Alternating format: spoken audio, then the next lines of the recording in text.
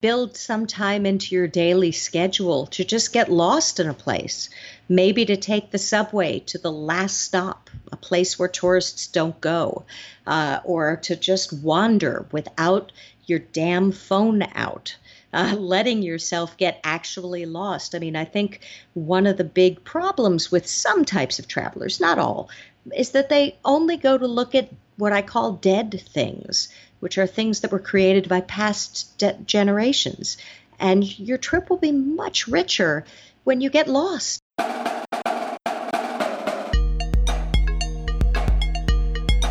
Welcome to Deviate with Rolf Potts, where I talk with experts, public figures, and interesting people about fascinating topics that meander off topic. Today I talk with longtime guidebook publisher Pauline Frommer. The very name Frommer is a legendary one in guidebook circles, as you'll know if you've spent time traveling or even if you've just watched movies like this one. Jamie, can I borrow your Frommers? Oh, here it is, Bratislava. Huh. Capital of Slovakia. Oh, here's a fun fact. You made out with your sister, man! That's an outtake from the 2004 film Eurotrip, a silly if entertaining movie about a group of young people traveling on the continent with the help of a Frommer's guidebook. Frommer's was actually founded by Pauline's father, Arthur Frommer, back in 1957 with the publication of Europe on $5 a Day, which pioneered budget guidebooks for Americans. Now, more than 60 years later, guidebooks are no longer the exclusive travel resource they used to be, what with online and smartphone resources like TripAdvisor. So, in this episode, Pauline and I go meta and discuss the utility and nuance that guidebooks offer in the 21st century. Pauline is the creator of her own guidebook series for budget-conscious travelers, so she can speak to how guidebooks are used and designed, and how they compare to other travel resources. I'm actually a fan of travel guidebooks, and I think they're absolutely worth the investment, even as you use them in tandem with the travel apps and resources you use on your smartphone and online. Over the course of our conversation, Pauline and I offer strategies for making the most of travel guidebooks and how to choose the right one for your journey. We talk about how destinations market themselves these days and how to spot the influence of marketing in online travel advice.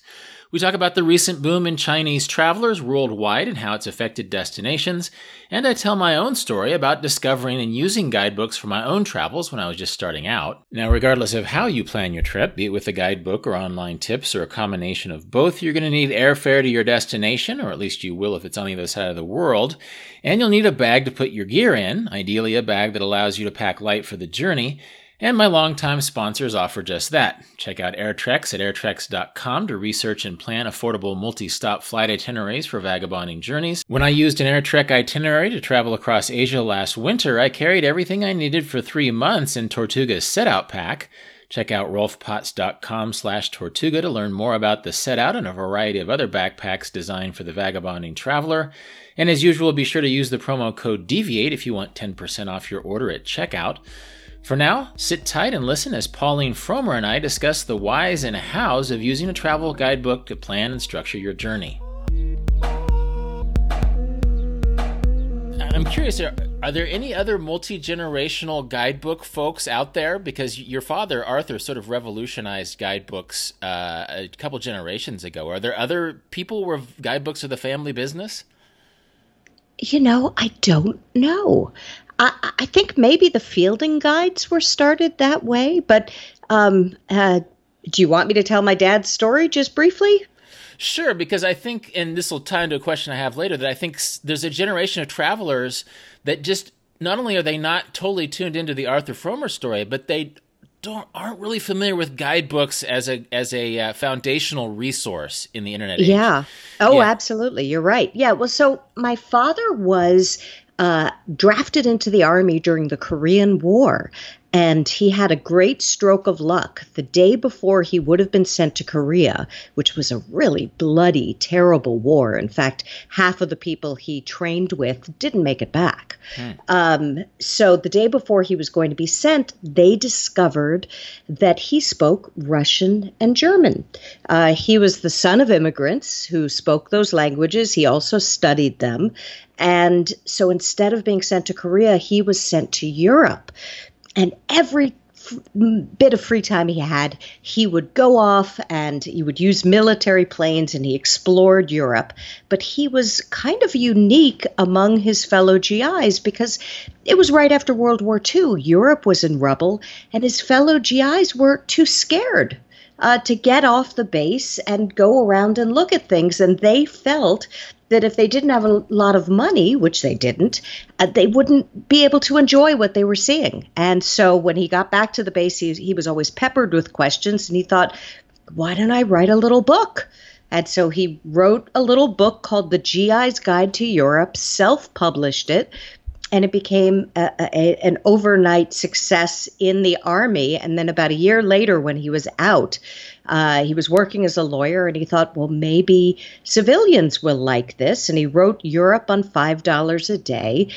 And it was kind of the first mainstream resource that told Americans that they didn't have to have a lot of money to see the world, that they could, do it on a budget and still have a great time. And so that was kind of revolutionary in terms of how people traveled. And did you grow up then with a really keen sense for travel? Well, we spent half my childhood on the road because my father had to update the book every summer. And so I had quote unquote aunts and uncles all over Europe who owned cheap little pensions who we would see and stay with. And so it's funny. I always kind of dreaded it because I wanted to be home with my buddies. But now I look back and think how lucky I was. Well, how did you make the transition into being a guidebook person yourself? Because I've known you for a while, and I know that you have experience in acting, for example. Yeah. So what was your journey into being into having your own guidebooks? Yeah, I thought I wanted to be an actor. In fact, I toured the country with Les Mis and did a lot of different shows and commercials and that kind of stuff. And then the internet came along, and I had always written. I was on the high school paper. I was on my college's paper. My dad would give me small assignments. But when the internet came along, nobody knew anything about it. And so you could have absolutely no experience and rise pretty quickly. And my father was asked by the folks who at that point owned the Frommer Guides to help them create Frommers.com. And he brought me in because he thought I was young and tech savvy. And I was the first editor of it. And I realized I was enjoying it more than I was enjoying the acting. And so I made the switch. I was very lucky to get in on the ground floor when that was so new, when everybody was learning what that meant, what the internet was. So I came to guidebooks in a backwards way. I was first a web person. That's interesting. My career started with the advent of the internet, too. Back in the dial-up era, I was writing narrative reportage from the road in about 98, 99, 2000. And so I guess you were also in the business, but on the guidebook end at the time. And one thing about how technology has and continues to influence travel is that when I was traveling around Asia this winter, a lot of the younger travelers don't go first to a guidebook, but they go first to their phone, or to the internet. And so since you've been doing this for more than 20 years now, what's it like to give travel advice in the year 2019? Well, it's funny. Let me just say something first about kids not going to guidebooks. I was recently at the Book Passage Travel Writers Conference, which I think you've been at. It's a great conference. I love that place, yeah. Yeah. And one of the participants said to me, to go off the beaten path, I use a guidebook. Because because everybody else is staring at their phones, and you have these influencers who kind of make certain areas and even certain angles on areas, because everybody apparently wants to take the same Instagram shot, not only see the thing, but take the exact same shot. So those areas are getting deluged with tourists, but guidebooks, we have hundreds of pages to fill. And so she found that she would find the places that really had the locals or that tourists didn't know about in the guidebook, which kind of turns it all on its head. But anyway. It does. I came of age as a travel writer around the time that Leonardo DiCaprio's The Beach was a big hit. And I actually did a podcast about that recently. But the big discourse in that novel and later the movie is how guidebooks were actually flattening destinations. They were ruining destinations. They were sending all the youngsters there. And now it's so funny that there's an inversion of that. And this winter when I traveled, I went to Sumatra, which is an old part of the Banana Pancake Trail. And it was off the beaten path. This place that the Lonely Planets of the world had made a part of the Banana Pancake Trail 20 years ago. Mm-hmm. It is not yet on that Instagram influencer trail. People are going to Bali because it's so cheap to go there. And so I felt like I had Sumatra to myself along with a few other flinty-eyed backpackers. So as someone giving travel advice, how does this affect how you operate as a guidebook publisher? Well, we have to educate people about the pros as opposed to the cons of using guidebooks, on using material that is journalistically prepared. A lot of the influencers, a lot of the bloggers, what they're doing, not all, and there's some great ones out there, but some, is disguised marketing. They are being sent to places to cover them. And if they give a bad review of a place, they won't be asked on the next press trip. And so there goes their livelihood. And a lot of them are also accepting money directly from the destination or the hotel or the restaurant that they're covering. Any of the big name guidebooks, Frommer's Folders, Lonely Planet, Rick Steves, etc., none of us accept money from a venue to put them in a guidebook. That's just something we don't do. But we have to make that clear because a lot of travelers just assume everybody's on the take. So I tell my guidebook writers, and I actually learned this from the guy who did the Hawaii Revealed guides, he makes sure that his guides have both villains and heroes. In the way that they're written, you have to make it clear to the reader that you're on their side. You're not on the side of the destination necessarily. You can love it, you can gush about it, but you also have to include some things that go wrong in the destination or that aren't so savory, so that the reader understands that you're not in the pay of anybody there. So that's become a thing that we've become much more conscious of in terms of writing these books. Also, the part of the problem with guidebooks, or part of the issue with doing them, is you're dealing with a physical object. It can only be a certain length because you have to ship it places. And if it gets too long, it's heavy and that costs more. And then you have to charge more for the book, which isn't good. And it also makes it harder for people to carry. And even though all of our books are on ebooks and Frommers.com has all our material too, people who use guidebooks still use the physical product. So that means, unlike a TripAdvisor, we can't list every single hotel at a destination or every restaurant. We try to list all the top attractions and all the off the beaten path worthy ones too, but we have to be more curated. And so we are really working with our writers to make sure that our curation is smartly done so that it really reflects the zeitgeist of the destination. So when you take our advice for a hotel, you're going to be staying in a hotel that might have some bit of history to it, or a place that locals actually hang out in because there are cool restaurants and bars in the lobby, or that in some way reflects the place. It's not just a place that somebody gave a thumbs up or thumbs down to. That was one thing that I enjoyed about guidebooks when I first started traveling. And actually, I was only vaguely aware of them until my sister gifted me a Let's Go guide like 26 years ago. Yeah. The old sort of youth travel guides out of Harvard. Yep. I didn't realize it at the time. But then the nice thing about any good guidebook is that it doesn't just tell you where the hotels are and where to eat, but it gives you cultural context. It gives you history. It gives you ecological context. And so one nice thing, and one thing I hope younger generations don't forget, is that it does give you this package that the odds that you're going to go online to a TripAdvisor and see if this hotel is favorable or not are strong.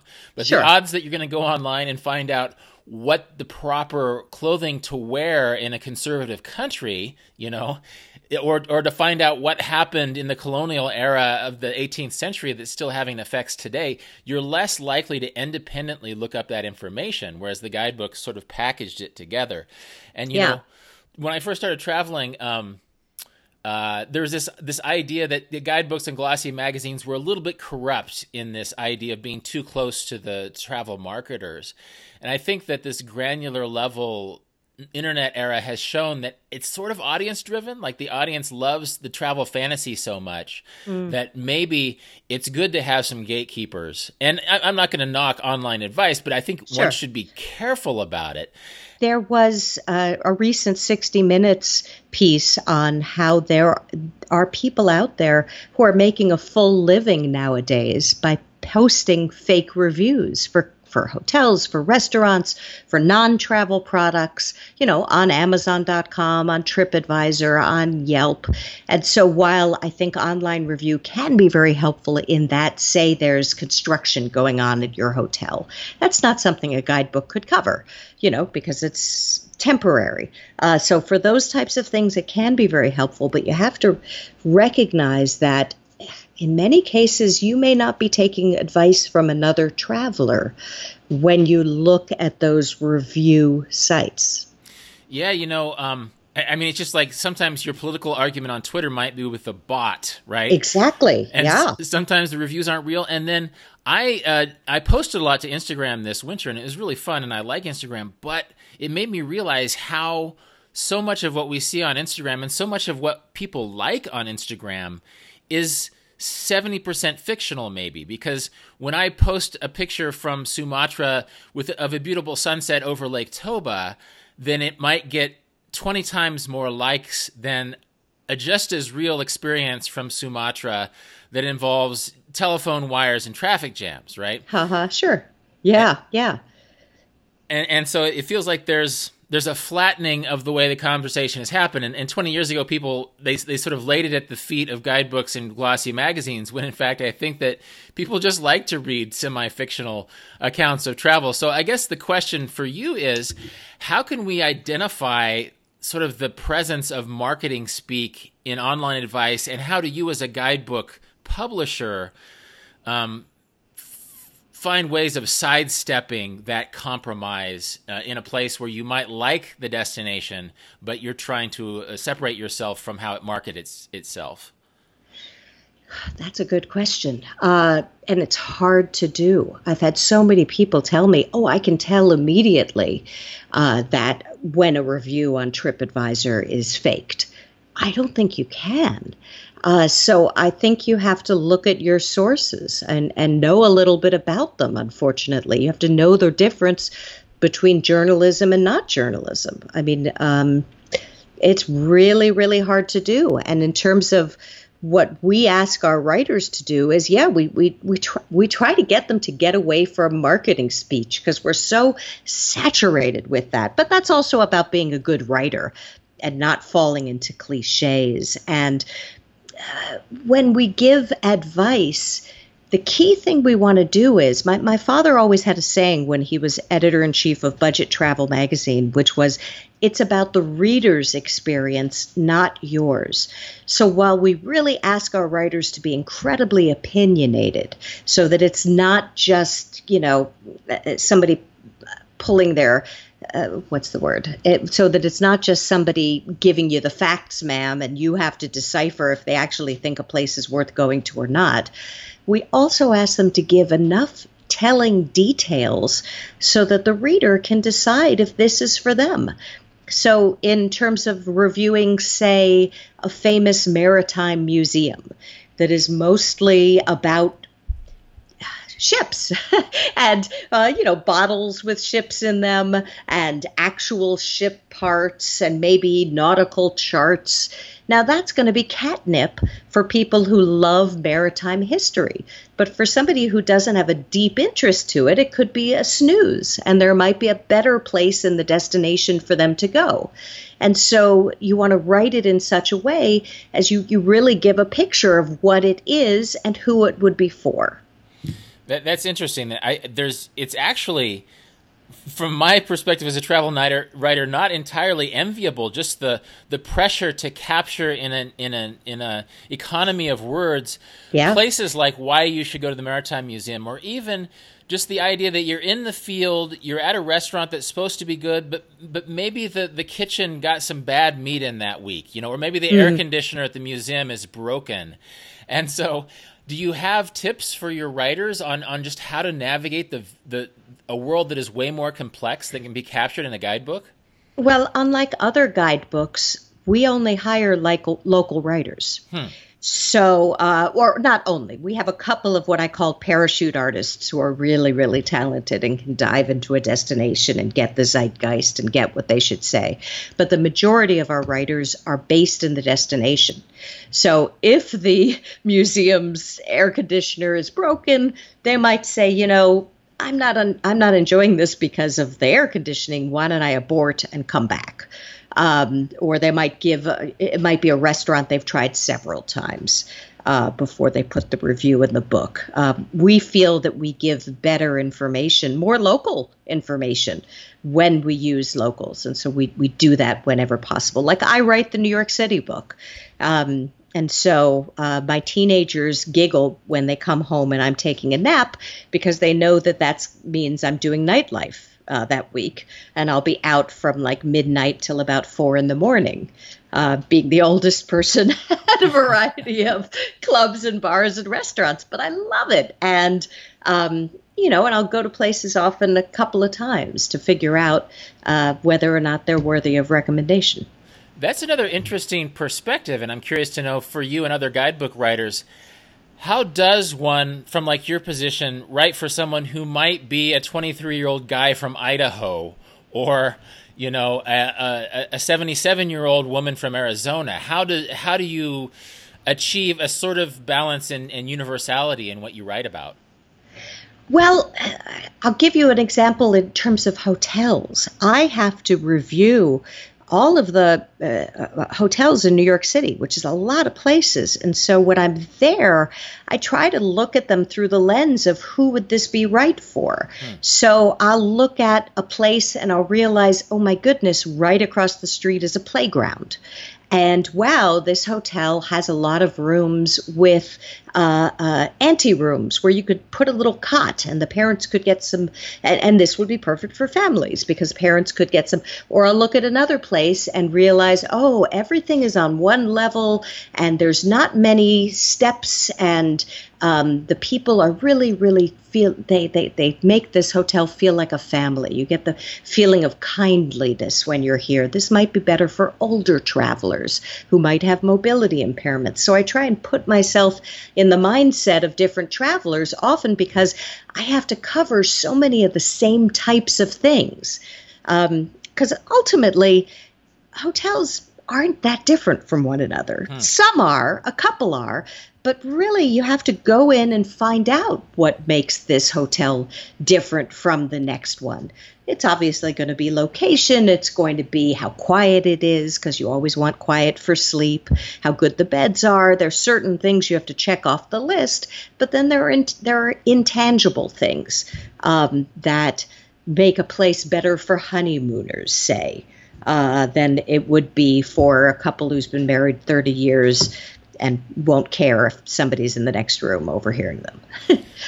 I wonder if you find that certain people are attracted to your guidebooks, because in our exchange before this interview, you made an interesting point, which is that Lonely Planet books are the way that they are because they're out of Australia. And when Australians far more than Americans, will go on sort of a 1-year gap year because Australia is so isolated. And so Lonely Planets, for example, are really geared towards long-term travel, which could explain why I used Lonely Planet when I first did my big Asia long-term travel, much like I did use Let's Go when I was 23 years old and doing my first USA travel.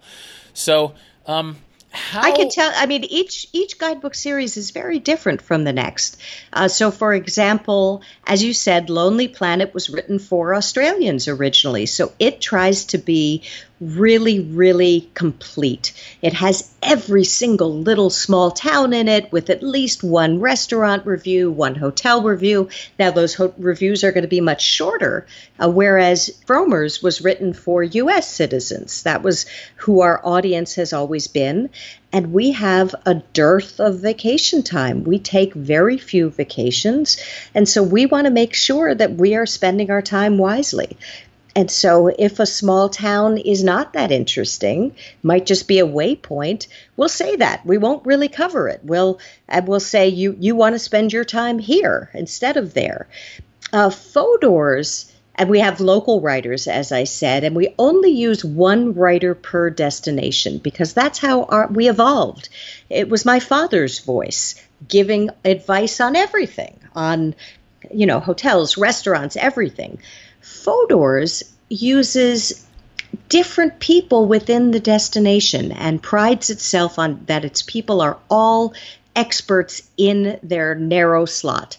So you'll have one person doing the sightseeing, one person doing the restaurants, another person doing nightlife, all mixed in one chapter.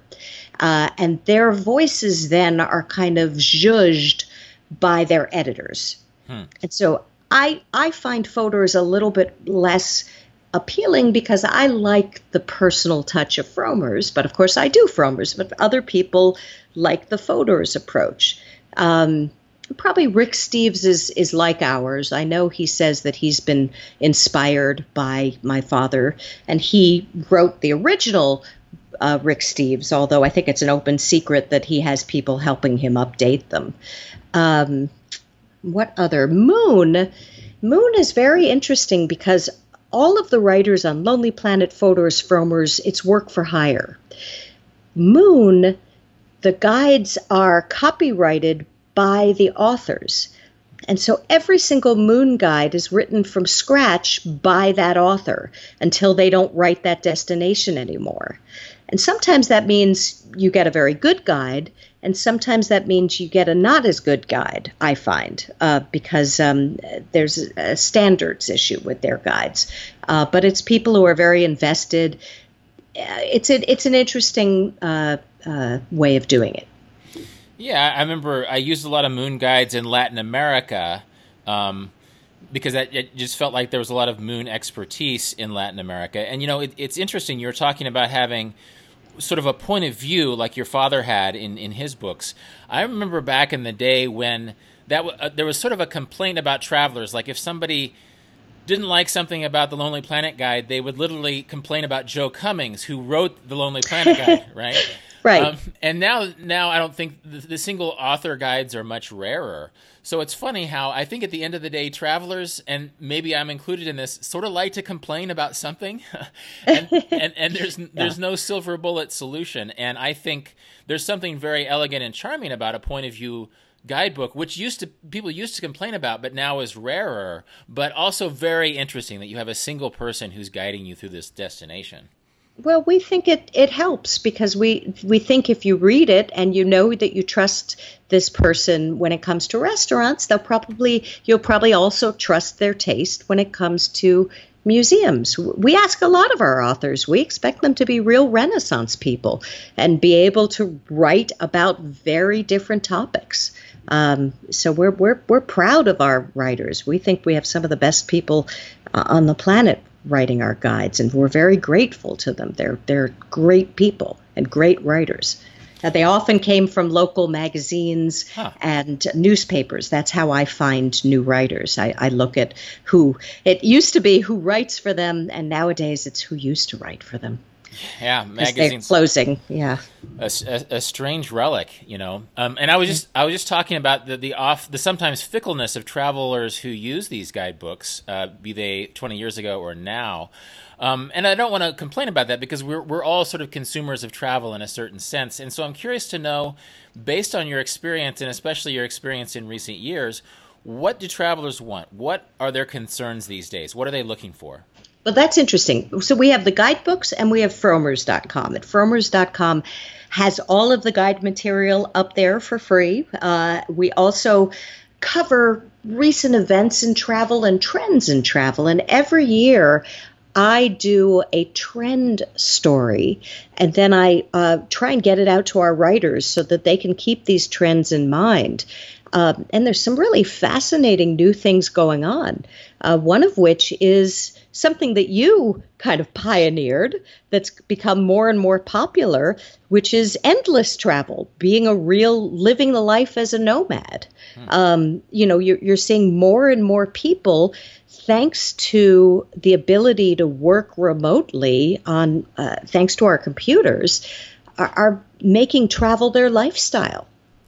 And so that's a new group that we hadn't written for in the past that we really have to keep in mind when we're doing our travel coverage, because that's a growing number of people. And there are people who are looking at travel and looking at ways to work.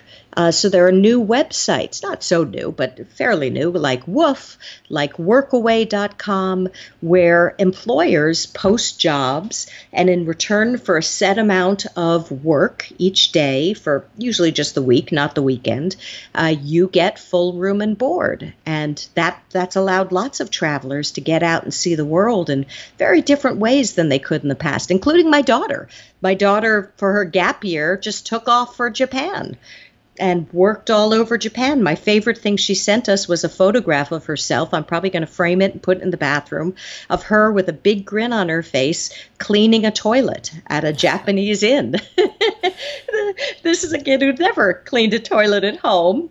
But, she had this amazing life-changing experience that we didn't have to pay for, that she went and she worked and saw the world that way. So that's opening up travel in new ways.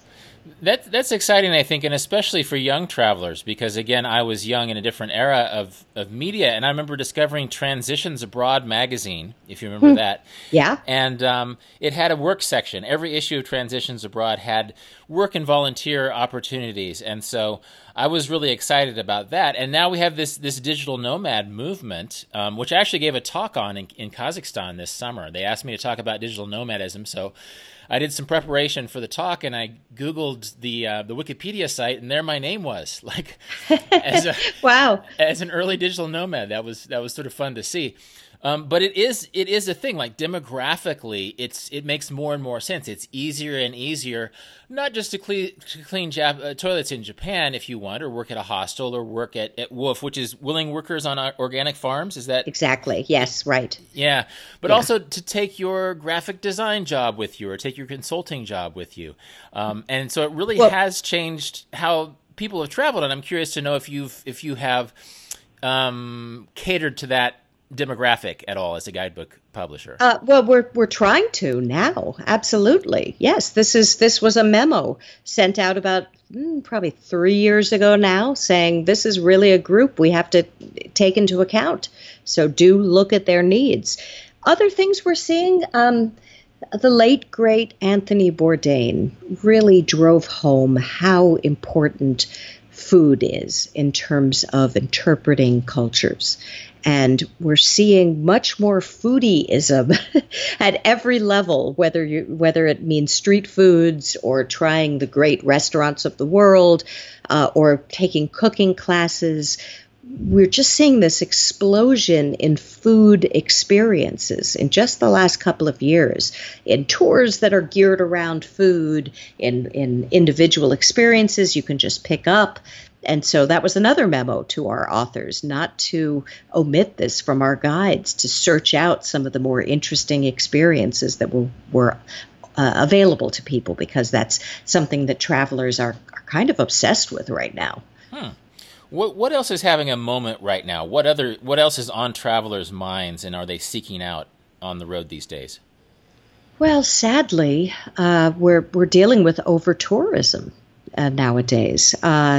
Too many places are really just being loved to death. I mean, the other day, the Louvre had to close because it was overrun with visitors. Wow. And so briefly, they put in a system, I'm not sure if it's going to be permanent, but of timed entry to the Louvre to get in.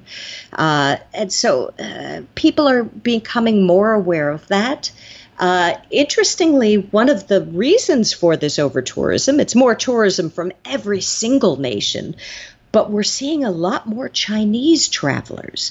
In fact, they are the single largest group of travelers nowadays. After years of their government not allowing them to leave the country, I think there was this pent-up hunger among that population, and they're really getting out there and seeing the world.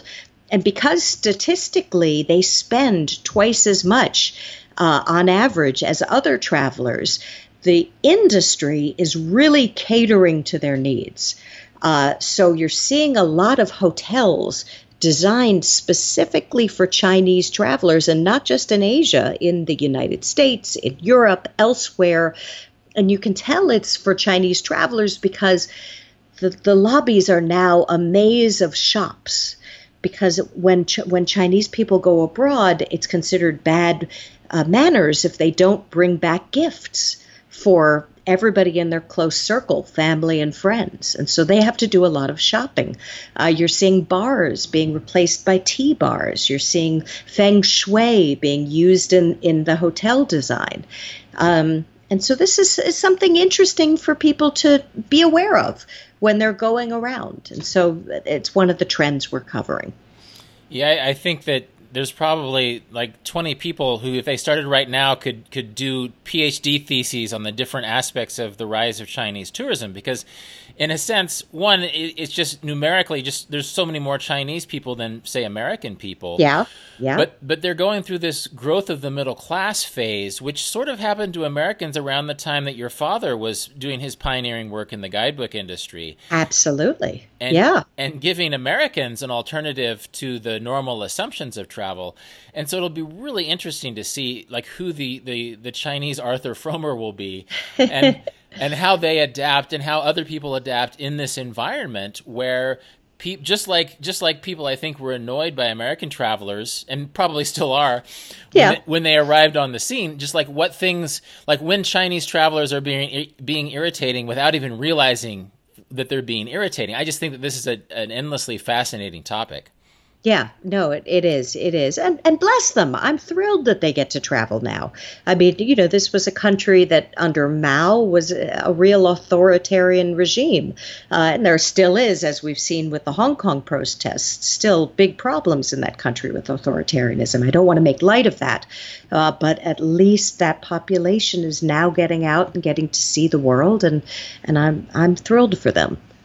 And so far as I can tell, they're not, like, I spend every summer in Paris at least 1 month, and I think Chinese people are mixing in with everybody else. About 10 years ago, you were more likely to see Chinese groups with one leader with the flag waving in front of them. And so I think it's just part of the evolution of middle-class travel, that you start a little bit awkward, a little bit hyper-organized, and then slowly these populations become more savvy. And there's no arguing with the fact that the Chinese economic influence alone is going to change things. One thing that I've read in the context of Chinese travel is, for example, like Maya Beach in Thailand, or certain beaches in Cambodia that are really being overwhelmed by this over-tourism. So regardless of whether or not we're talking about the Chinese market or just any market, what are the dangers and fallouts when you have destinations that are over-touristed?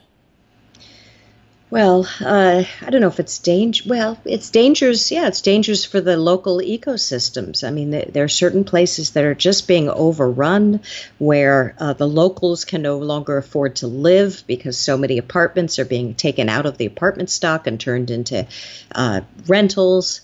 There are you may not be treated as nicely as a tourist because the locals are fed up with you. They're just feeling bombarded by outsiders. So that those are the issues and why you have to do some advanced planning, i.e. read a guidebook and find out what high season is and avoid it. And maybe if you're going to a certain area, maybe go to the so-called lesser known sites. Like if you're going to Barcelona in high season, maybe spend a good amount of time in Girona and in the other parts of Catalonia that are fascinating and have wonderful museums and cuisine and ancient Roman ruins and lots to see and do, but are slightly less touristed than Barcelona itself. So there are ways you can avoid those things. There's so many different trends right now. Another big trend is a lot of the travel industry is getting into the activities field.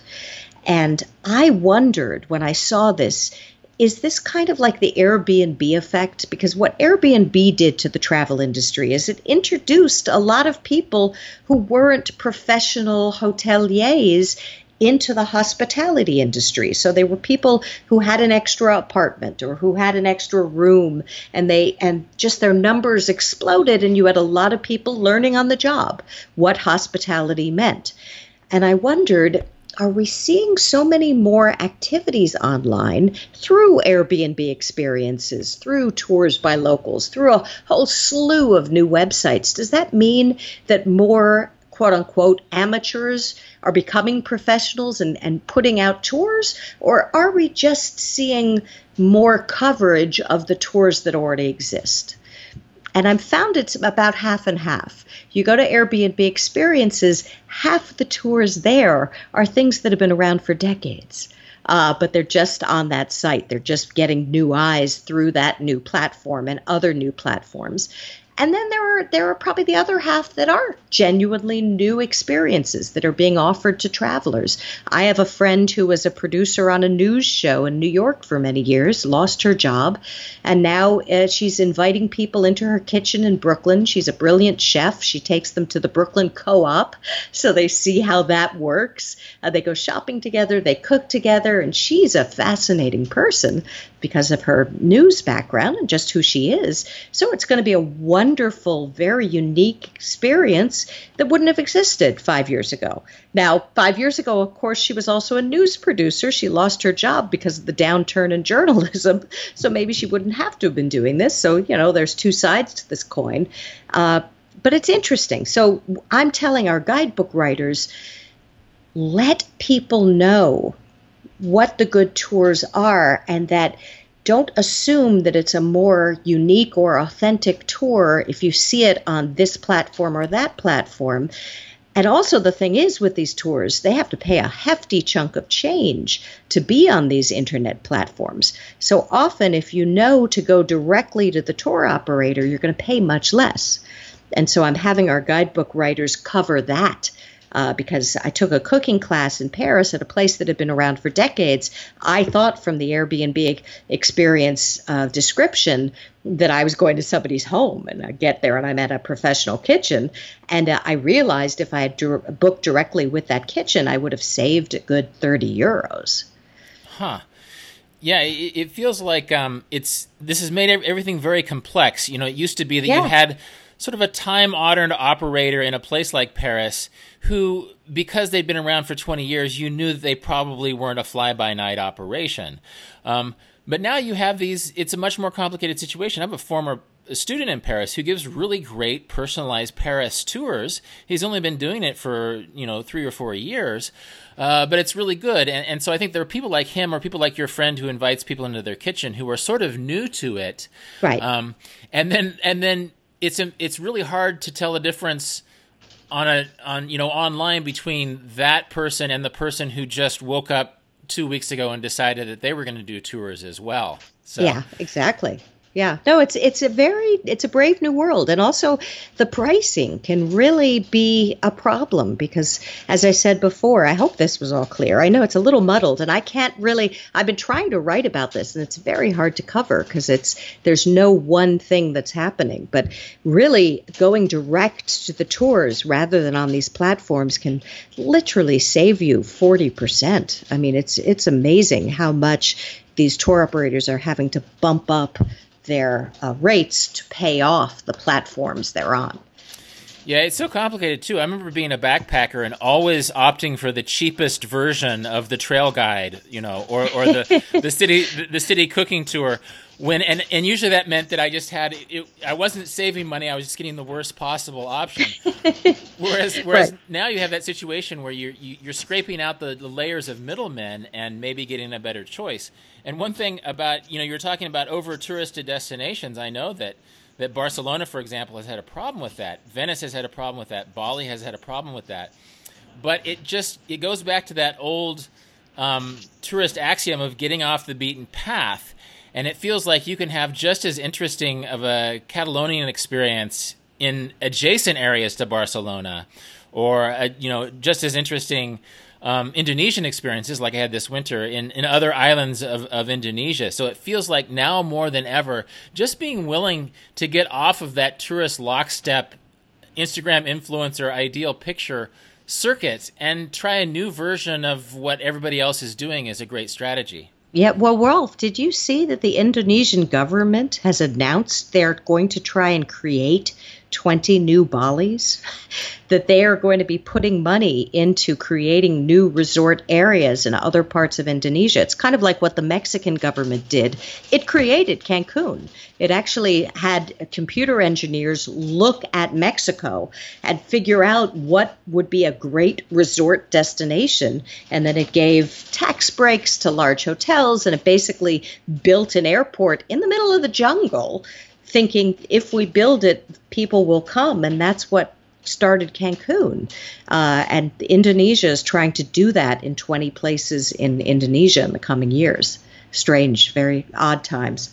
It is, and it makes sense because there's, Indonesia is like 17,000 islands, and I was in Sumatra, which is the size of California, and didn't run into too many other travelers this winter. But anything centrally planned makes you a little bit nervous. Like how is this going to be executed? So it'll be interesting to come back in 20 years and see what's become of that. Yeah.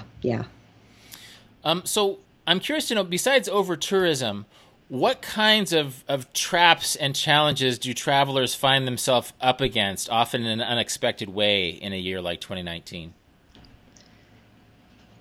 Well, everybody always wants to pay the correct amount, and it can be that there's no such thing in the travel industry. It's really an industry that's based on what the market will bear. And so you really have to look at what is actually going to save you money. So, for example, New York City is one of the most expensive cities in the world in terms of hotel rates. And so a lot of people have been trying to save money by looking at packages, which is putting together when a company puts together air and hotel and sells it to you for a discounted rate. And when we were working on our Cancun guidebook, speaking of Cancun again, we found that people who bought packages to Cancun saved on average 30% over those who booked the hotel and the airfare separately, just because there's such a super competitive atmosphere in Cancun between hoteliers that they wanted to fill their rooms and they would be willing to discount to do it, but they had to hide how much they would be willing to discount, and they could do that in an air hotel package where it's unclear how much is the airfare and how much is the hotel room. So I thought we might see something like that in New York, but it turned out no.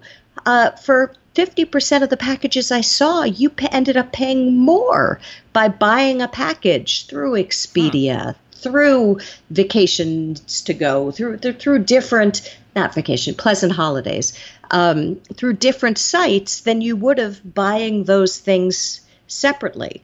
So there's no rule of thumb there. Sometimes people just assume that certain methods of travel will always pay off. And after, God, hours of looking at pricing, it was a really boring research job. But, I spent about a week doing it because I'm the author of the Frommer's Easy Guide to New York City.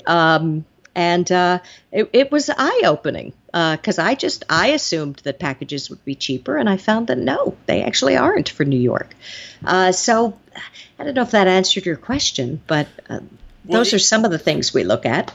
It created a new question in the context of how I traveled 20 years ago, which is, and granted I was a backpacker 20 years ago, but I would go to a place in Cambodia or Thailand or India, and I would just show up on a street with several hotels and look at rooms and bargain around, and I would invariably get the best deal by showing up. Oh, absolutely. And so I'm curious to know, in an age when it's so easy to book in advance and to do your comparison shopping, like you can comparison shop 20 hotels online, whereas comparison shopping 20 hotels in person is harder to do.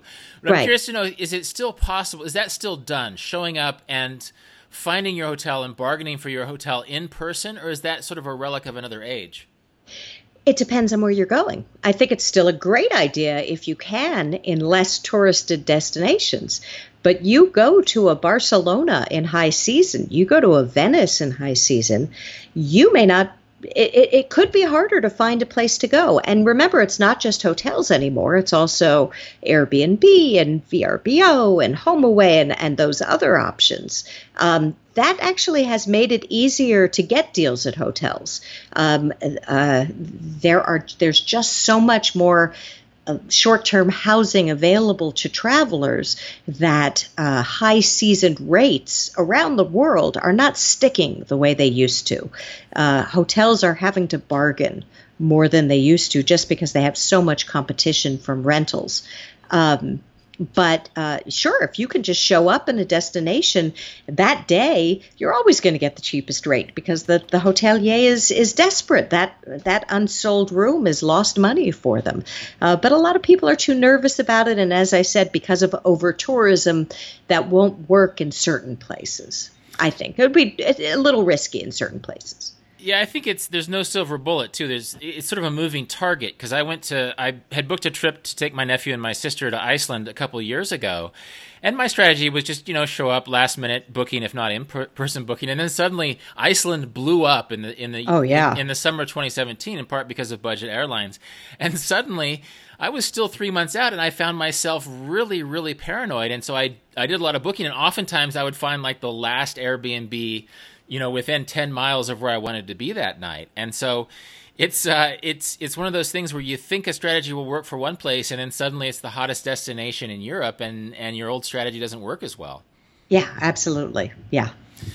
So I'm curious, just to wrap things up a bit, just for my listeners who might be dreaming about a certain destination and not wanting to go necessarily to an over-touristed place, but wanting to get the most out of a place, wanting to plan in a wise way, what sort of process you might recommend for them? And obviously you can recommend your own guidebooks, but in the big picture sense, for somebody who is maybe listening to this and dreaming about a trip that might take place in 3 to 12 months, what process would you recommend they get in the ball rolling for now to sort of maximize the pleasure of that trip?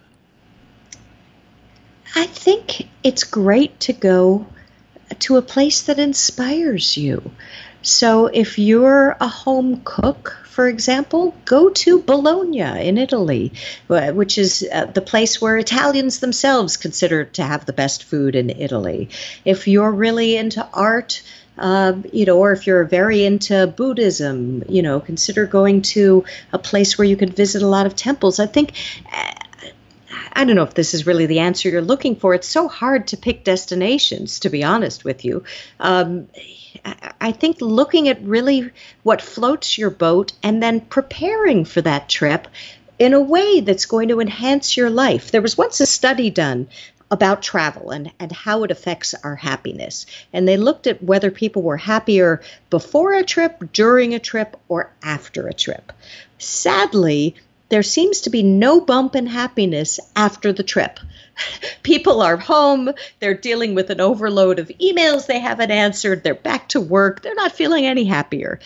They're happier while on the trip, but the biggest bump in happiness is before the trip happens, because you never can be disappointed by expectations, and you're dreaming about something. And I think welcoming travel into your daily life before the trip is a wonderful life enhancement. So, before I went to India, I read Salman Rushdie's Midnight's Children, which is a great novel about a guy who's born the same day that the modern state of India is, and how his life parallels that of the country.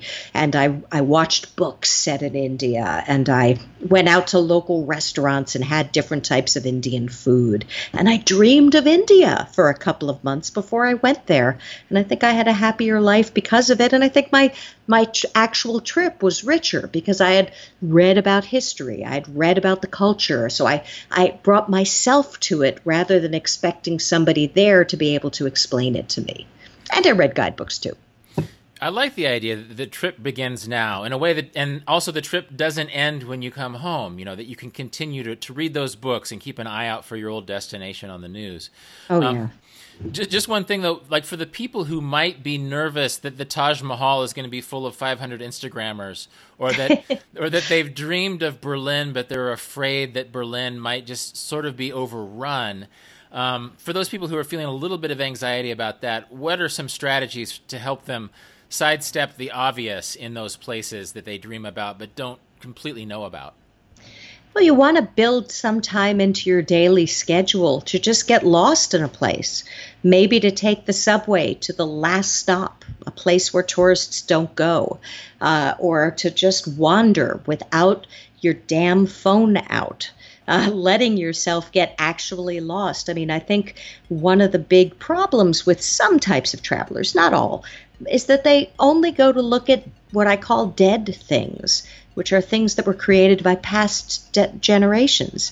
And your trip will be much richer when you get lost and look at a contemporary neighborhood and wander into a grocery store and talk to people, ask for directions, just chat with people. I mean, I'm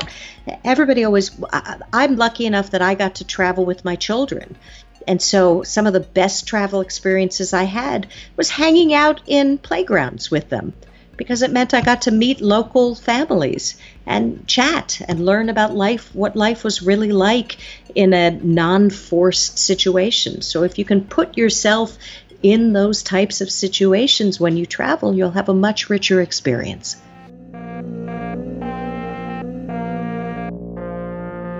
This has been Deviate with Rolf Potts. More about everything that was just mentioned, including links to all of Pauline Fromer's travel recommendations, including her own guidebook series, can be found in the show notes at rolfpotts.com/deviate.